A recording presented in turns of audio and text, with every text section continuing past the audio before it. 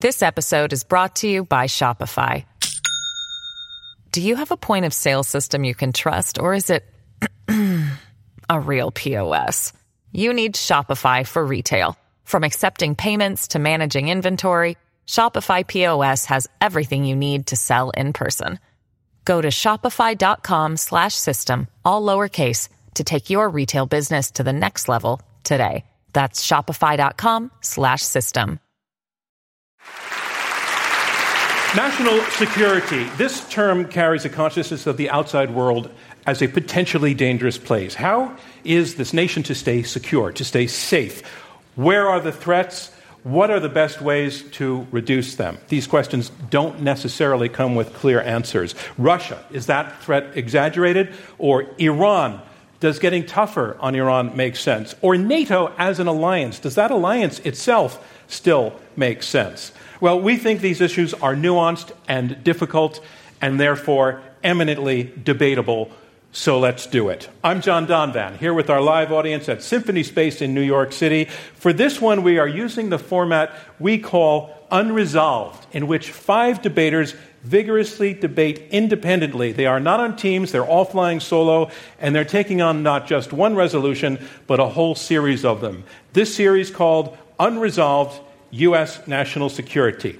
Please, let's meet our debaters. First, welcome Derek Chollet.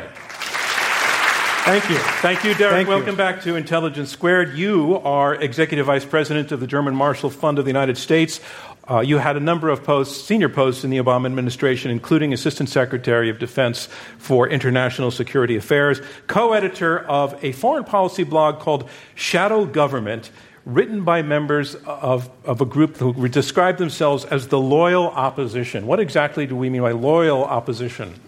Well, it's not the deep state, but it's approaching problems, wanting, of course, what's good for the country, but doing so not being reflexively partisan, being brave enough to not pull punches and say when the administration's getting it wrong, but also having the courage to say when it's getting it right. That's been courage I've had to use rarely recently, but that's very important. So thanks very much. Ladies and gentlemen, once again, Derek Chollet. Our next debater, please welcome Stephen Cohen. Stephen, welcome to Intelligence Squared US. You're a contributing editor at The Nation, professor emeritus of Russian Studies at NYU and at Princeton, author of a lot of books, including one that's about to come out called War with Russia, a dissenting narrative from Putin and Ukraine to Trump and Russiagate. You have been really, really interested in Russia since your college days. Where did that all start? When I was young, before most of you were born, I was in Birmingham, England, finishing a year of study. I had left 30 days and $300. I intended, because I read Hemingway, to go to Spain and watch the Bulls run. But I was walking in the working class district of Birmingham and I saw a sign, 30 days in the Soviet Union for $300. I was no dummy. I got on the ship. I saw 5 Soviet cities awakening from Stalin's terror and still isolated behind the Iron Curtain. I was enthralled, and that became my fate. No Bulls? I never made it to the Bulls. Sorry to hear that. Ladies and gentlemen, once again, Stephen Cohen. Our next debater, please welcome Kori Schake. Kori, welcome back to Intelligence Squared. You are Deputy Director General of the International Institute for Strategic Studies. You served on the National Security Council under President George W. Bush. You helped create NATO's Ally Command Transformation and the NATO Response Force. You have been critical of President Trump, but you've called on your friends in the administration, please don't resign. Why not? Because I think especially now with democracy in America under pressure, it's really important for people of integrity to serve in our government. Thank you, Kori Schake. Very simple and to the point. Ladies and gentlemen, Kori Schake. Our next debater, please welcome John Mearsheimer. John, welcome back to Intelligence Squared. You are a professor at the University of Chicago. You are one of the nation's most influential political scientists. You are also a best-selling author. Your newest book, The Great Delusion, Liberal Dreams and International Realities, comes out next week. We're on the Upper West Side of New York, so tell us, what's this liberal delusion you're talking about? Collect your thoughts. That's very clever, John. It's a book that attempts to explain why liberal hegemony, which is the very militaristic foreign policy that the United States has pursued since the end of the Cold War, has failed miserably and helped put Donald Trump in the White House. Thank you, John Mearsheimer. And please welcome Roel Mark Gerecht. Roel, welcome back to Intelligence Squared. You're a senior fellow at the Foundation for Defense of Democracies. Before that, you were a case officer at the CIA. You've written 3 books, including Know Thine Enemy, A Spy's Journey into Revolutionary Iran. What is that book about? Well, I had studied Iran my entire life, yet I had not been there. When I was in the CIA, of course, they wouldn't let me go in, though I had sent agents into Iran. When I left, I tried to get a pilgrimage visa, but the Iranians saw through that cheap trick. So I decided to take a little clandestine truck trip into Iran. And, when you're young, you do stupid things, and if you're lucky, you overcome them. And here you are, so it must have worked out. And here I am. Okay, once again, everybody, ladies and gentlemen, the debaters arguing tonight's series of resolutions. Let's move on to our first resolution, NATO. NATO, the alliance born of a great war with the aim of protecting Western Europe against a Soviet threat. But the Soviets are gone, and NATO has gone to war in places as far distant from the North Atlantic for which it's named as Afghanistan and Libya. Does this arrangement still make sense? And here's how it's going to work. For each resolution, the debaters will declare in the moment that I ask them what their position is on this, yes or no to the statement that I give them. On the resolution, NATO is no longer fit for purpose. Kori Schake, you declare yes or no? I believe NATO is still fit for purpose. So the people who put together the NATO alliance weren't starry-eyed college professors arguing in a faculty lounge. They were the people who had fought World War II and were really worried that unless the countries of Europe and the United States banded together, we would not be able to anticipate threats as they rose, and the costs for each of us of defending our societies could be overwhelming. And so the cost sharing of the NATO allies helped us prevent the Soviet Union and Russia and other countries from becoming threats to us. The argument that the United States spends too much on NATO, that's true if you look at the entirety of the defense budget, but we don't use the entirety of the defense budget for the defense of Europe.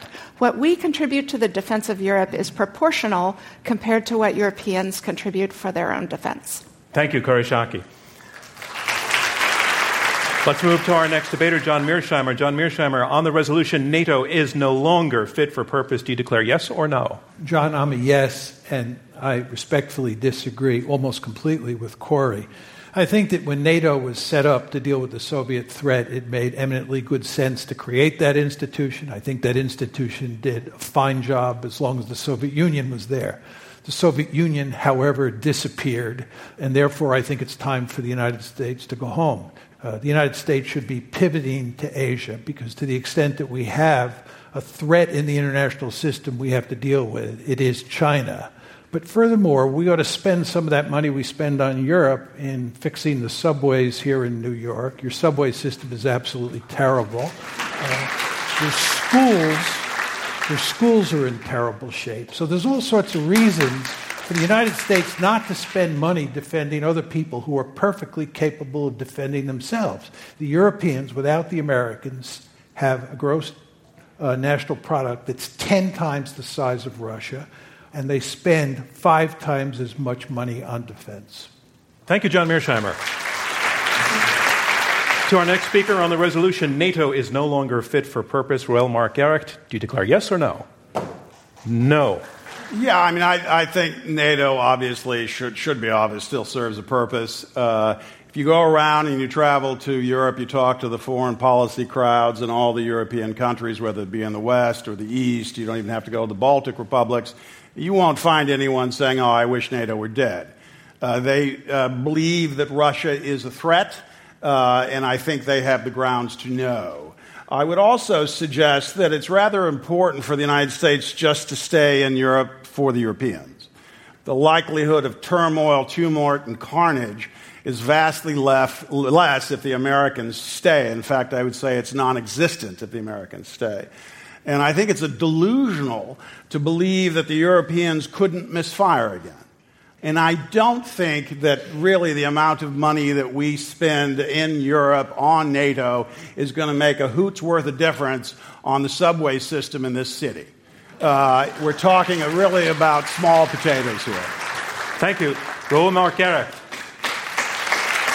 Next to argue this resolution, NATO is no longer fit for purpose. Derek Chollet. Derek, do you declare yes or no? John, I declare no. NATO is fit for purpose.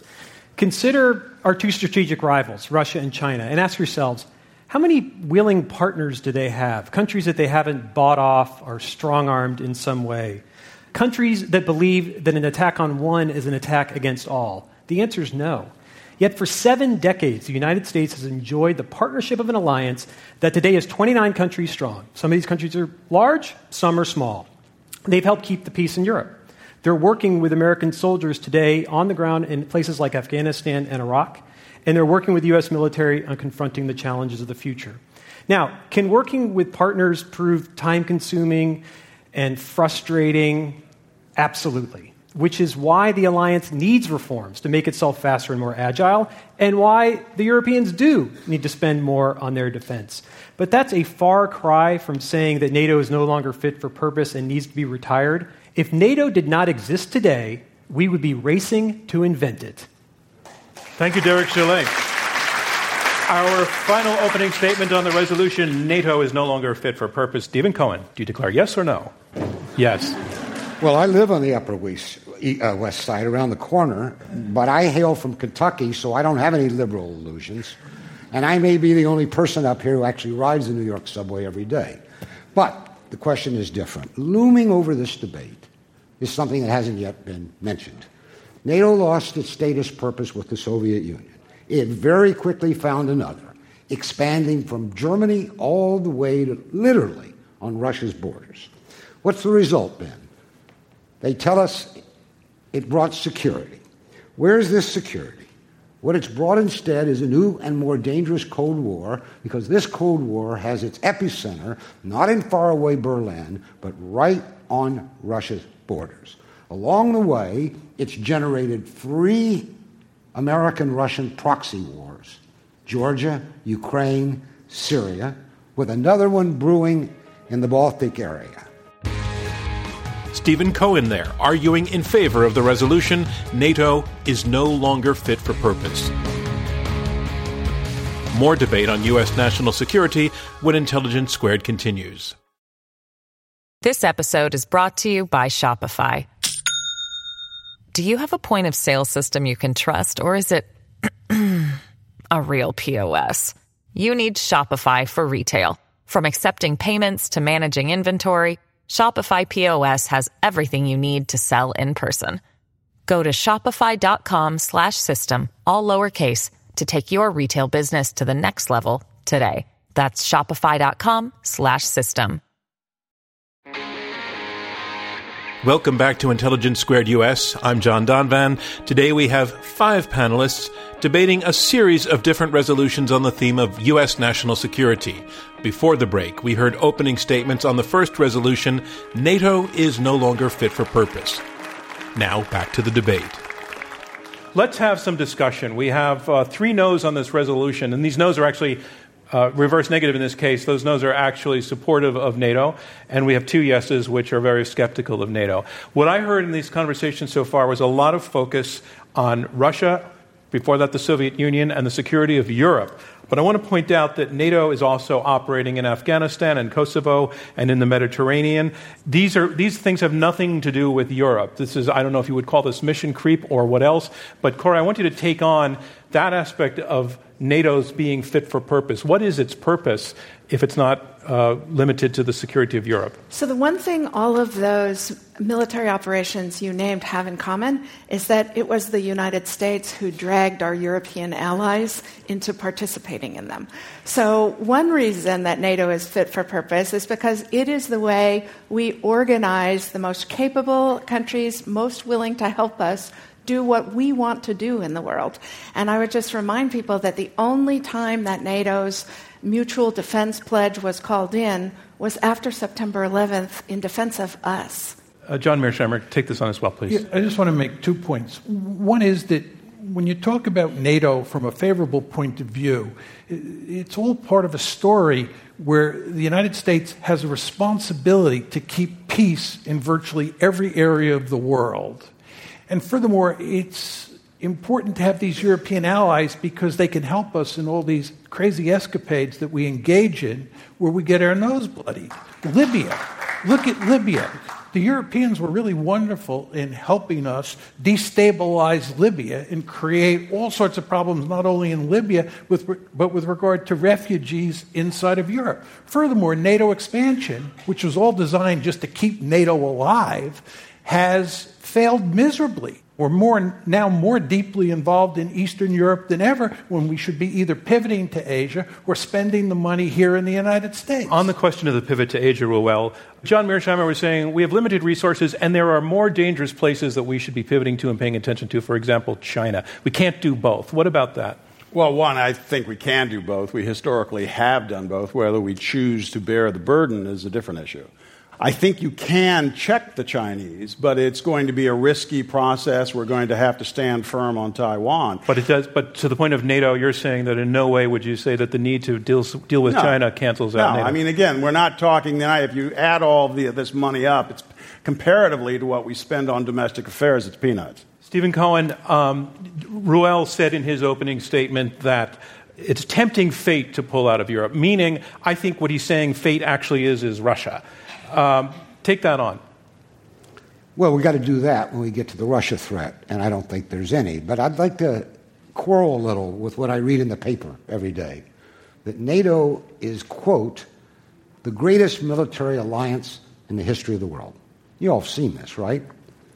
Well, first of all, NATO hasn't fought a war as an alliance yet, so we're really not sure about that. Secondly, when NATO does fight wars, it's a handful of willing partners with the United States, the coalition of the willing. But look at the wars. John mentioned them. What do we got? Serbia ended up to be a disaster. Everybody in this room, not just those with liberal illusions, would agree Iraq was a disaster. Where is this greatest military alliance in the world? Where is the security it's brought? Having friends to fight alongside you doesn't guarantee that you're going to fight the right wars or have the right strategies. It means you don't have to do it all by yourself.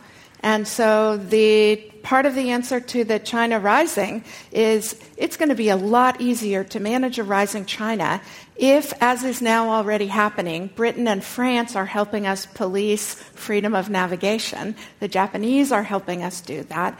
The Dutch are helping us do that. It seems to me likelier that we would have more wars if you didn't have the NATO alliance to rule Eastern Europe and the Baltic countries out of bounds. I'm actually sort of astonished, and I'm proud. I mean, the Europeans have lasted as long as they have in Afghanistan. I have to give them credit. I would not have bet my money that way in 2001. I mean, let's be frank. I mean, the welfare states in Europe have enfeebled the militaries in Europe. That they were able actually to come out and deploy the forces they did, I think is quite commendable. I wish they'd stayed longer. I wish they would spend more money. But I would just repeat a little story that was told to me by the British deputy commander of ISAF when I was in Afghanistan one time, and I asked him about the various European contributions, and he said, you know, the French commander comes to me once every 2 weeks, and he says the thing that makes the American and the British commanders' hearts just start to pity-patter, and that is, who do you want us to kill? That is the sign of a good ally. John Mearsheimer. But I just want to pick up on Raoul's point that the European militaries are feeble militaries. These are tiny militaries. And the reason they want us to be in Europe to protect them is so that they don't have to pay money for defense, and Uncle Sucker pays the money to protect them. And the idea that the Europeans are going to help us contain China is not a serious argument. These countries have no power projection capability. If we weren't in Europe protecting them, they'd have to spend more money on themselves, and we'd be free to pivot to Asia, and we'd be free to fix the New York subways. Well, look, Derek Chalet. I'll take that bet. We are certainly in Europe to help protect Europe, but the Europeans are our partners as we project our power in the world. Now, we can have a debate of the right or wrong way to project U.S. power and whether the right decisions have been made, but the U.S. has never gotten into a fight because the NATO allies have dragged us into that fight. When you go to Europe, when you go to the Baltics, when you go throughout Western Europe, France, Germany, you hear this demand for the United States. I mean, think of the drama we had over the summer when President Trump went to the NATO summit and talked about whether or not the U.S. would stay in the alliance, and there's panic throughout the European continent. They're worried that the United States is going to go away, that U.S. leadership is going to be diminished. And think of the reason for that. They're asking for us. They want us to be there with them. And that's a very, very unique position for a country to be in. Russia and China do not have those kinds of problems. And this is an asset for us that we can squander with the wrong decisions and the wrong kind of leadership. And that concludes discussion of the resolution, NATO is no longer fit for purpose. We're moving on to our next resolution. It deals with Russia. Yes, Russia makes trouble for the U.S., interfering in elections, meddling in the Middle East. But just how potentially dangerous is Moscow to the U.S., really? It has nukes, but an unimpressive economy. It has Putin, but a plethora of domestic problems. Might we be over-worrying the Russia factor, or are we not worried enough? Let's find out. Our resolution for this round, the Russia threat is overblown. Making the opening statement in regard to this question, Stephen Cohen, on the resolution, the Russian threat is overblown. Do you declare yes or no? Yeah, and you could write a book about it, and in fact, I just have. But Pretty good. let me just wrap it up, and I don't need 90 seconds. Putin's Russia represents absolutely no threat to the United States except those threats we ourselves have provoked, mainly through NATO expansion. Putin himself, contrary to the newspapers, has not been mainly an aggressive leader. You would think that's his middle name, but a reactive leader. Russia today, like it or not, is again a very great world power, certainly militarily and diplomatically. Herein lies the tragedy, and on this I'll stop. Putin's Russia, anyone's Russia, should be America's number one national security partner in the world. Washington squandered that opportunity after 1991, and it's continued to squander it today by inventing or provoking threats residing in Russia which do not exist. Thank you, Stephen Cohen. To speak next on the resolution, the Russia threat is overblown, Kori Schake, do you declare yes or no? I agree that the Russia threat is overblown, but not because the Russians pose no threat to us or desire to pose no threat to us. The invasion of Ukraine, the invasion of Crimea, the invasion of Georgia, the military exercises that they are holding, simulating nuclear weapons use in the Baltic states. What Russia as a state appears to want is other countries to fail, and that will make it feel safe. That's why I think Russia is a threat to us. They want to be seen that way, right? John McCain always used to say that Russia didn't have an economy, it was just a gas station. And they actually don't have much of an economy outside of oil, and yet they are intervening in Syria. Kori Schake, I have to cut you off. Thank you very much. Your time is up. On the resolution, the Russia threat is overblown. Our next speaker, John Mearsheimer. John, do you declare yes or no?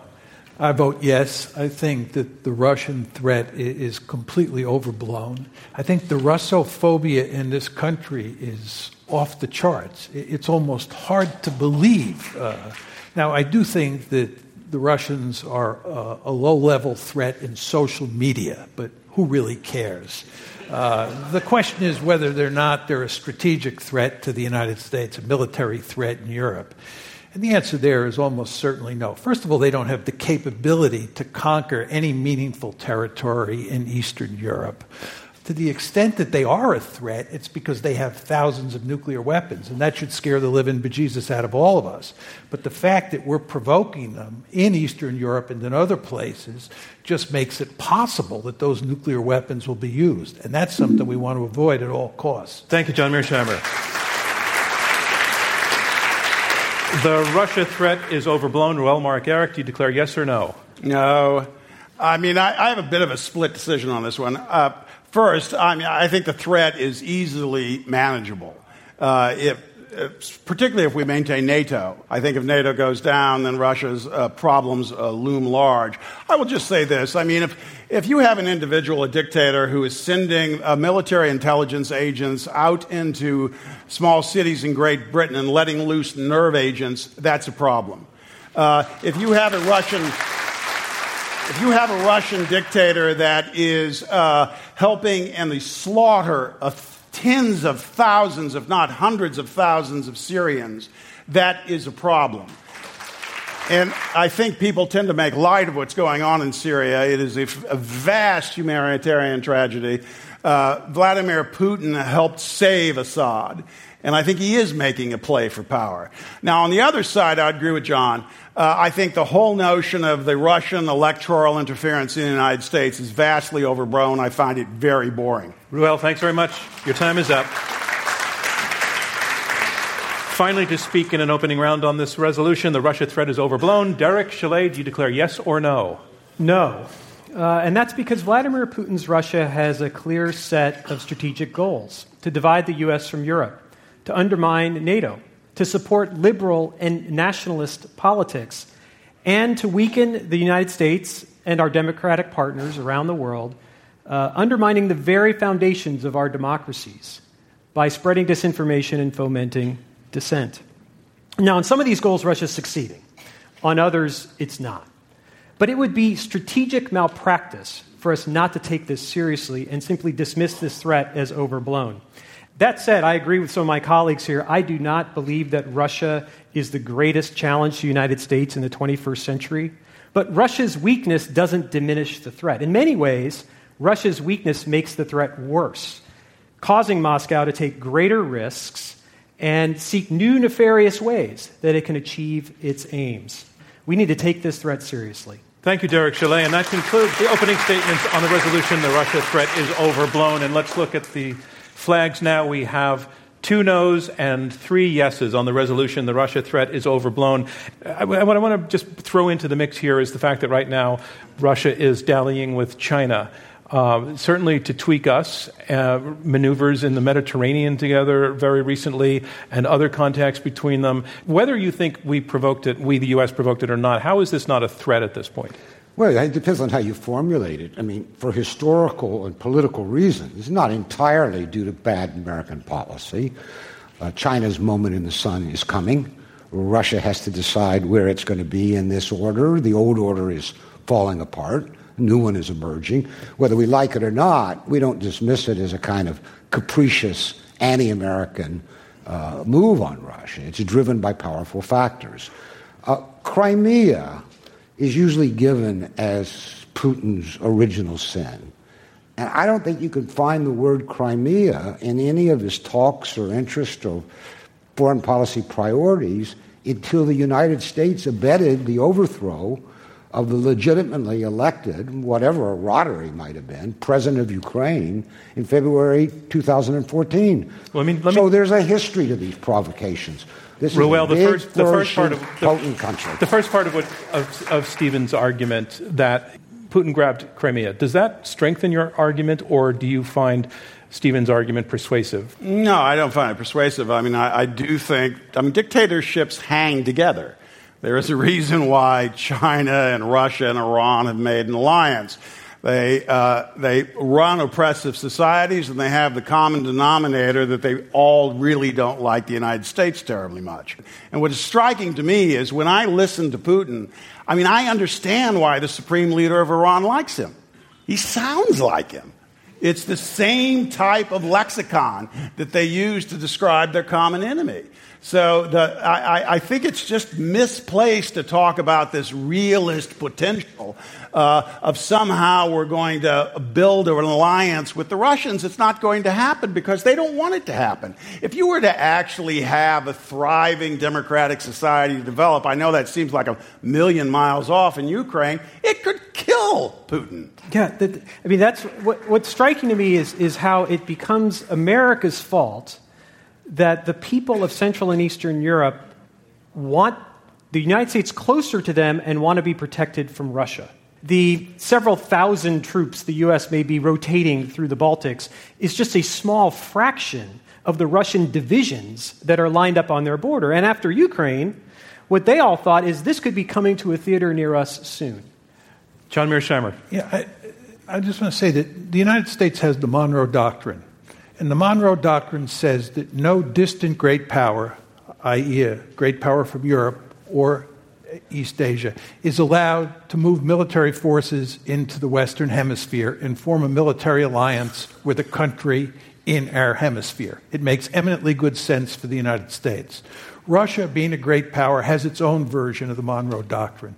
And it was our moving of NATO up to the border and saying that Ukraine and Georgia would become part of NATO that led to the Georgia War in 2008 and led to the war over Ukraine in 2014. That's why the thousands of Ukrainians were in the Maidan in Kiev Let's bring 2014. in Kori Schake. We heard earlier in this discussion the charge of Russophobia, that Russophobia is off the charts. What about that? I agree that we are more worried about the Russians and building them into a bigger threat than they actually are. But that is a natural reaction to Russia's bad behavior. They poisoned 2 people in the streets of Great Britain. They're doing the kinds of things that are making countries feel incredibly anxious. More than 2. Why is that a threat to the U.S. security? Because if they will do it in Britain, would they not do it here? What the Russians are doing is fighting asymmetric strategies, picking away at areas of unprotected Western dominance, social media, poisonings, the kinds of things that make them feel intimidating. And that's why there's this strong Russophobia building, because people rightly assess that Vladimir Putin's Russia is a malign actor in the world. And that concludes discussion of this resolution. The Russia threat is overblown. When we come back, our third and final motion on the topic of national security, where we ask, is it time to take a hard line on Iran? Stay with us. And welcome back to our debate tonight. We have 5 panelists debating several different motions. The theme is Unresolved U.S. National Security. A reminder of where we are. We are halfway through this Intelligence Squared U.S. debate. Our 5 panelists are debating the state and the future of American national security. And now Iran, always high on the list of U.S. security concerns, an aspiring nuclear power, the backer of terrorism, with the perpetual question, isolate Iran, squeeze it, or try to coax this radical nation into more moderate behavior. It's the choice that's at the heart of our final resolution. It is time to take a hard line on Iran. Derek Chalet, on that resolution, it's time to take a hard line on Iran. Do you declare yes or no? I'm a yes, but I am a yes but, and I'll explain. Iran provides material and political support to those who are trying to destabilize the Middle East. Iran's forces have been responsible for the deaths of thousands in places like Syria. Iran's proxies have killed American civilians and our troops. And Iran wants to develop nuclear weapons. So, of course, it's time to take a hard line against Iran. That begins by forging the strongest possible international consensus. Iran must know that its actions have consequences, whether in the form of economic pressure, political isolation, or even military response. In other words, the best way to take a hard line is to present a united front. And that's what the Iran nuclear deal did. The Iran nuclear deal did not solve all of our problems with Iran, but it did put the brakes on the most urgent and serious ones. So taking a hard line needs to be more than a slogan. It needs to be a means to an end. It's not just about talking tough and beating your chest. It's about pursuing smart policies that get you closer to your goals. Thank you, Derek Chollet. The resolution, it's time to take a hard line on Iran. Stephen Cohen, on this resolution, do you declare yes or no? That's a no. You know, Derek, I kind of give him the credit that he's made at least a semi-persuasive case. I mean, I don't think it's off the charts like some of the things that have been said about Russia. I'll take it. No, you should. But my feeling is that the United States, or Trump as we like to call the United States today, having left the nuclear agreement and reimposed sanctions, I ask myself, what would a harder line result in? It's likely to create instability inside Iran. That is likely to spread to Iraq and Syria and elsewhere in the Middle East, and I don't see that as good for anybody.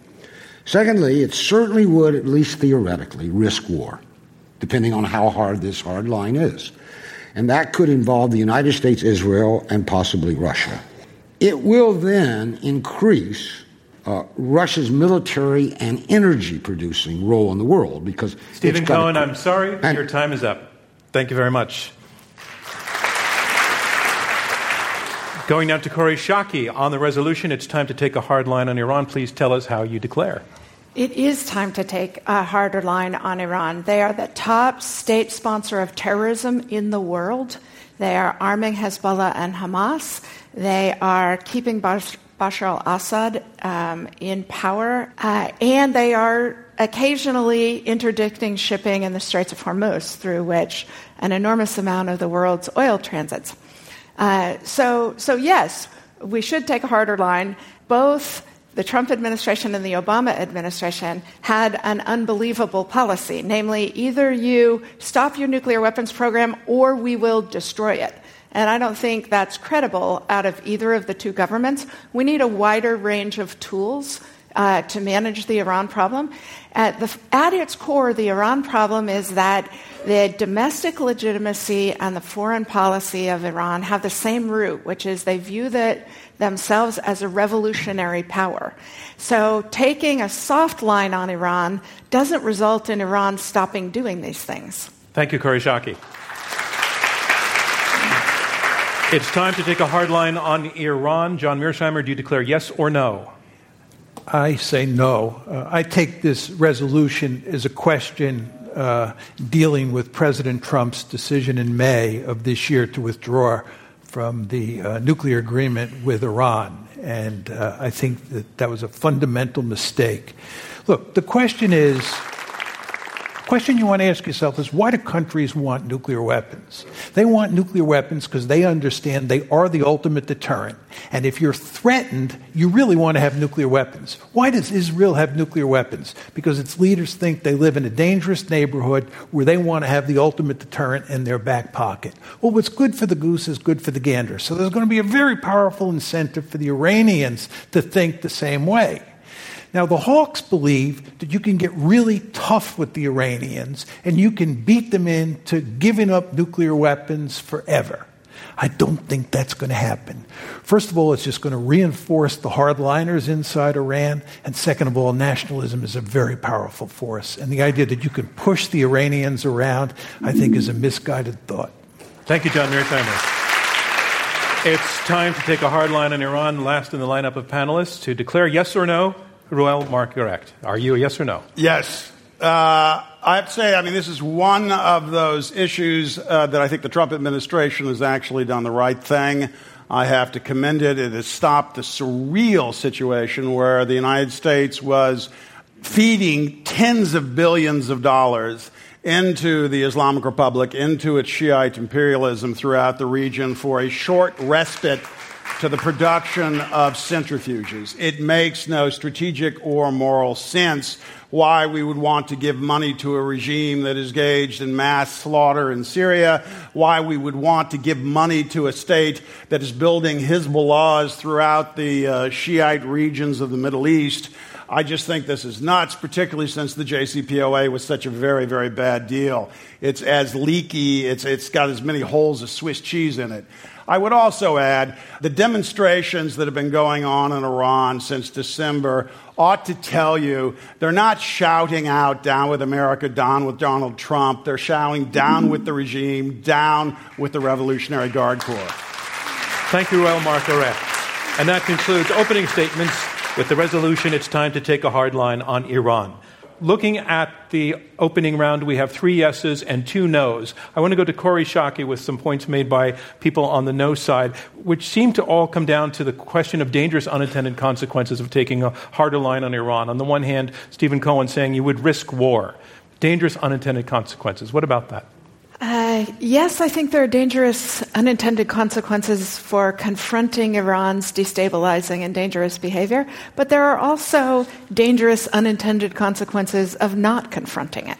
Allowing Iran to continue to destabilize regional governments, to interdict the free commerce through the Straits of Hormuz, to continue to be a state sponsor of terror. Recall that the Iranian government tried to assassinate the Saudi ambassador in Washington, D.C. So not confronting those things. At a bad restaurant. Yeah. also has the potential to encourage and incentivize continued Iranian malign behavior. Derek Chalet. Well, look, this is the land of no good options, right? When I was at the Pentagon during the negotiations of the Iran nuclear deal, I had nothing to do with the negotiations. What the Pentagon's role in this was, what do we do when the negotiations or if the negotiations fail? And all we're left with is the military option. Now, we have options. U.S. military has shown over the years that it can do all sorts of things, overthrow governments, put a lot of firepower on particular targets. But those are not particularly palatable options. So I would argue we were in a better position where we had isolated the nuclear problem, Rail's right, temporarily, 10 to 15 years, so we could work on the other aspects of Iran's behavior that pose such a threat to the United States. The problem now that we pulled out of the nuclear deal, when you go to Europe, when you go out to the Middle East, what they're talking about is American policy, not Iran's policy.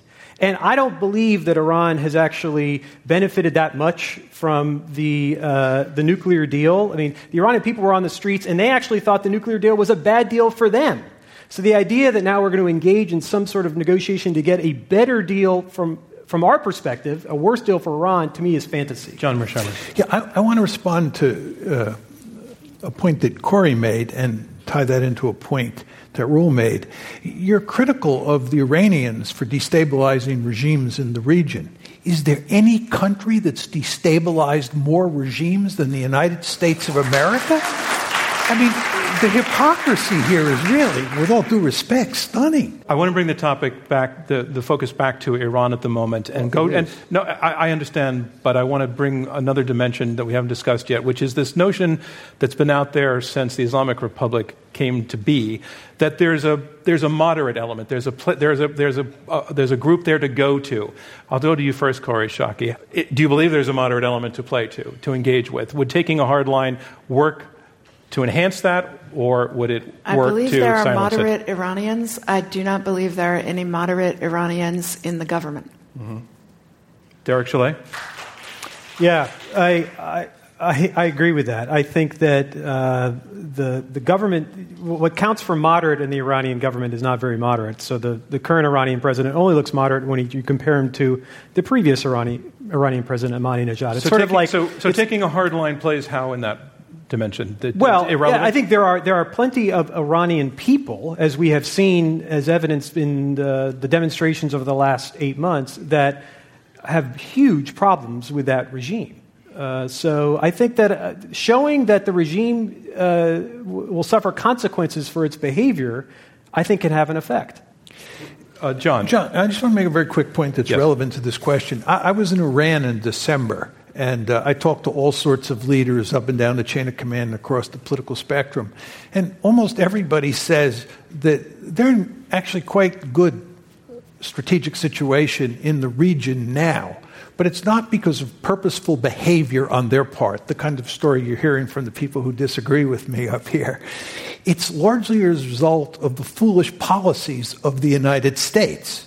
Just take Iraq, for example. You know, they fought a war, a long war, 8 years in the 1980s with Iraq. And now they have tremendous influence in Iraq. Why? Because the United States toppled Saddam Hussein and left Iraq wide open for them. They make the same argument with regard to Syria. They are in the catbird seat in Syria. But it's not because of anything they did. It's because of the foolishness of the United States, which dropped this big apple so into the their U.S., lap. as you point out, pursued regime change in Iraq. Ruel, would you support regime change as part of taking a hard line against Iran?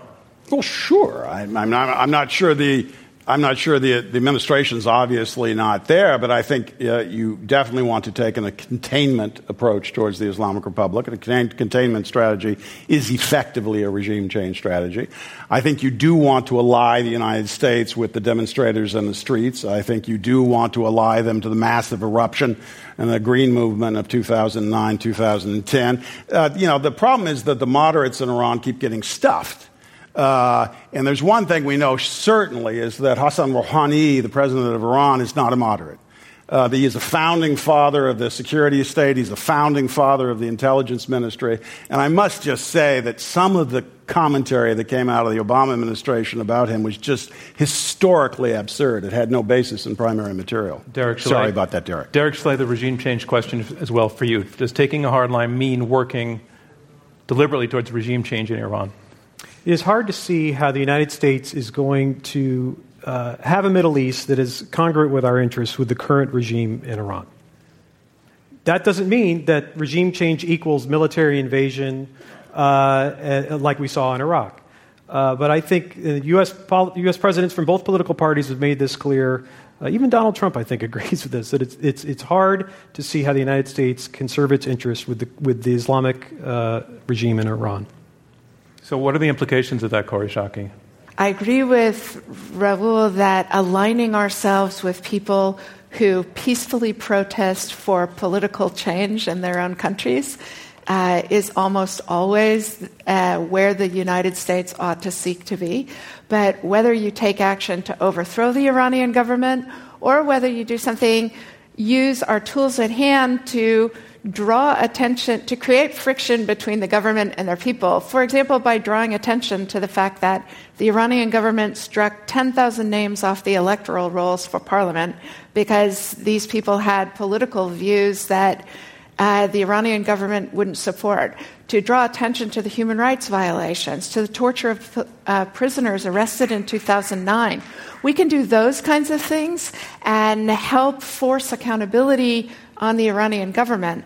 But doing more than that, I worry, would open us up to a John Mearsheimer in future. John Mearsheimer. Just 2 quick points. You know how ballistic we go when countries like Russia interfere in our domestic politics? Again, the hypocrisy here is just stunning. Talking about doing regime change here, there, and everywhere. Don't you folks believe in sovereignty? We believe in sovereignty when it comes to the United States. Why shouldn't we believe in sovereignty when it comes to other countries? The second point I would make is when you look at our track record, Raul, on regime change, Ukraine, Afghanistan, Iraq, Syria, Libya, it's one failure after another. Why are you confident that we can make regime change work in Iran and have a happy ending when we failed so many times? Well, one, I'd just say, it's not us that would be making it would be the Iranian people. We aren't doing anything that they don't want. What we can do is we can stop enriching the regime. We can put the sanctions back up, which we are doing, and they were going to come back up in real force come November. There's no sense in fact, giving that regime further money so it can continue its aims abroad. I just find that absurd. And I will just say this. I don't want to get into a Iraq discussion here, though I'm quite willing at any time. I can give you 10 seconds I to do will this. just make note this, as bad and corrupt as it is, the Iraqi democracy still exists. It is still struggling. And guess what? Much of that democracy is not terribly cracked up about the imperial hand of Iran in its own country. And with that, we should fortify and it. with that mention of Iraq, we conclude discussion of our resolution about Iran. We went through 3 different debates, 3 resolutions. We had you vote before you heard the arguments, and we had you vote again after you heard the arguments. And we want to look at the change between the first and the second vote. So let's look at the first resolution. NATO is no longer fit for purpose. In that resolution, the first vote, 20% voted yes and 80% voted no. In the second vote on that resolution, 25% voted yes and 75% voted no. That represents a swing of 5% towards the yes side. That's you. Sure. That's you. I don't understand the question. That's you. I won? Yeah, you're good. You won. All right. The double negatives really confuse this. Yeah. I had no idea what the question meant in the first place, but I'm glad I won. The second resolution, the Russia threat is overblown. In the first vote, 31% voted yes and 69% voted no. In the post-debate vote, 44% voted yes, 56% voted no. That represents a swing of 13% towards the yes side. That's you again. Yeah. In the final resolution, it's time to take a hard line in Iran. In the first vote, 38% voted yes, 62% voted no. In the second vote, 48% voted yes, 52% no, a swing of 10%, again, towards the yes side. It's an evening when yes won 3 times in a row. I want to thank our debaters. I want to thank all of the audience here in New York at Symphony Space. It's been a pleasure. Thank you from me, John Donvan, and we'll see you next time. This Intelligence Squared U.S. debate was held in front of a live audience at the Symphony Space Theater in New York City. Robert Rosencrantz is our chairman. Leah Mathau is our chief content officer. Amy Kraft is director of operations and production. Shay O'Mara is manager of editorial operations. Taylor Quimby and Rob Christensen are the radio producers. Damon Whittemore is the audio engineer. And I'm your host, John Donvan. These debates are made possible by generous contributions from listeners like you, and with support from the Rosencrantz Foundation, David A. Coulter, Robert Epstein, the Christopher W. Johnson Charitable Trust, Ilona Namath and Alan Quasha, the George L. Orstrom Jr. Foundation, Jerry Orstrom, Kelly Posner-Gerstenhaber, the Mortimer D. Sackler Foundation, Jennifer and Philippe Selendi, the Paul E. Singer Foundation, Edward Stern and Stephanie Rain, and Emily and Antoine Van Actmill. From all of us at Intelligence Squared and me, John Donvan, thank you. Hey there, we are hiring at Intelligence Squared. We are growing. We're producing more debates on more topics than ever before. And that means we're also hiring. We are looking for a research associate to help our editorial team plan our debates. To learn more, visit iq2us.org. That is IQ, the number 2, us.org.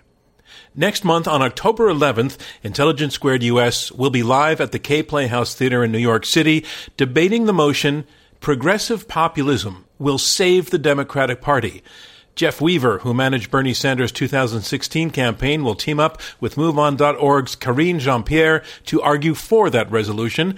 They're going up against Third Way's Jonathan Cohen and Obama administration alum Stephen Ratner, who will argue against. We still have a few tickets available, so visit iq2us.org to buy yours, or text the letters IQ and the number 2 to 797979, and you'll get a link sent right to you. That's IQ2 to 797979.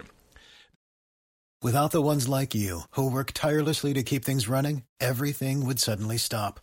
Hospitals, factories, schools, and power plants, they all depend on you. No matter the weather, emergency, or time of day, you're the ones who get it done. At Grainger, we're here for you with professional-grade industrial supplies. Count on real-time product availability and fast delivery. Call, click Grainger.com, or just stop by. Grainger, for the ones who get it done.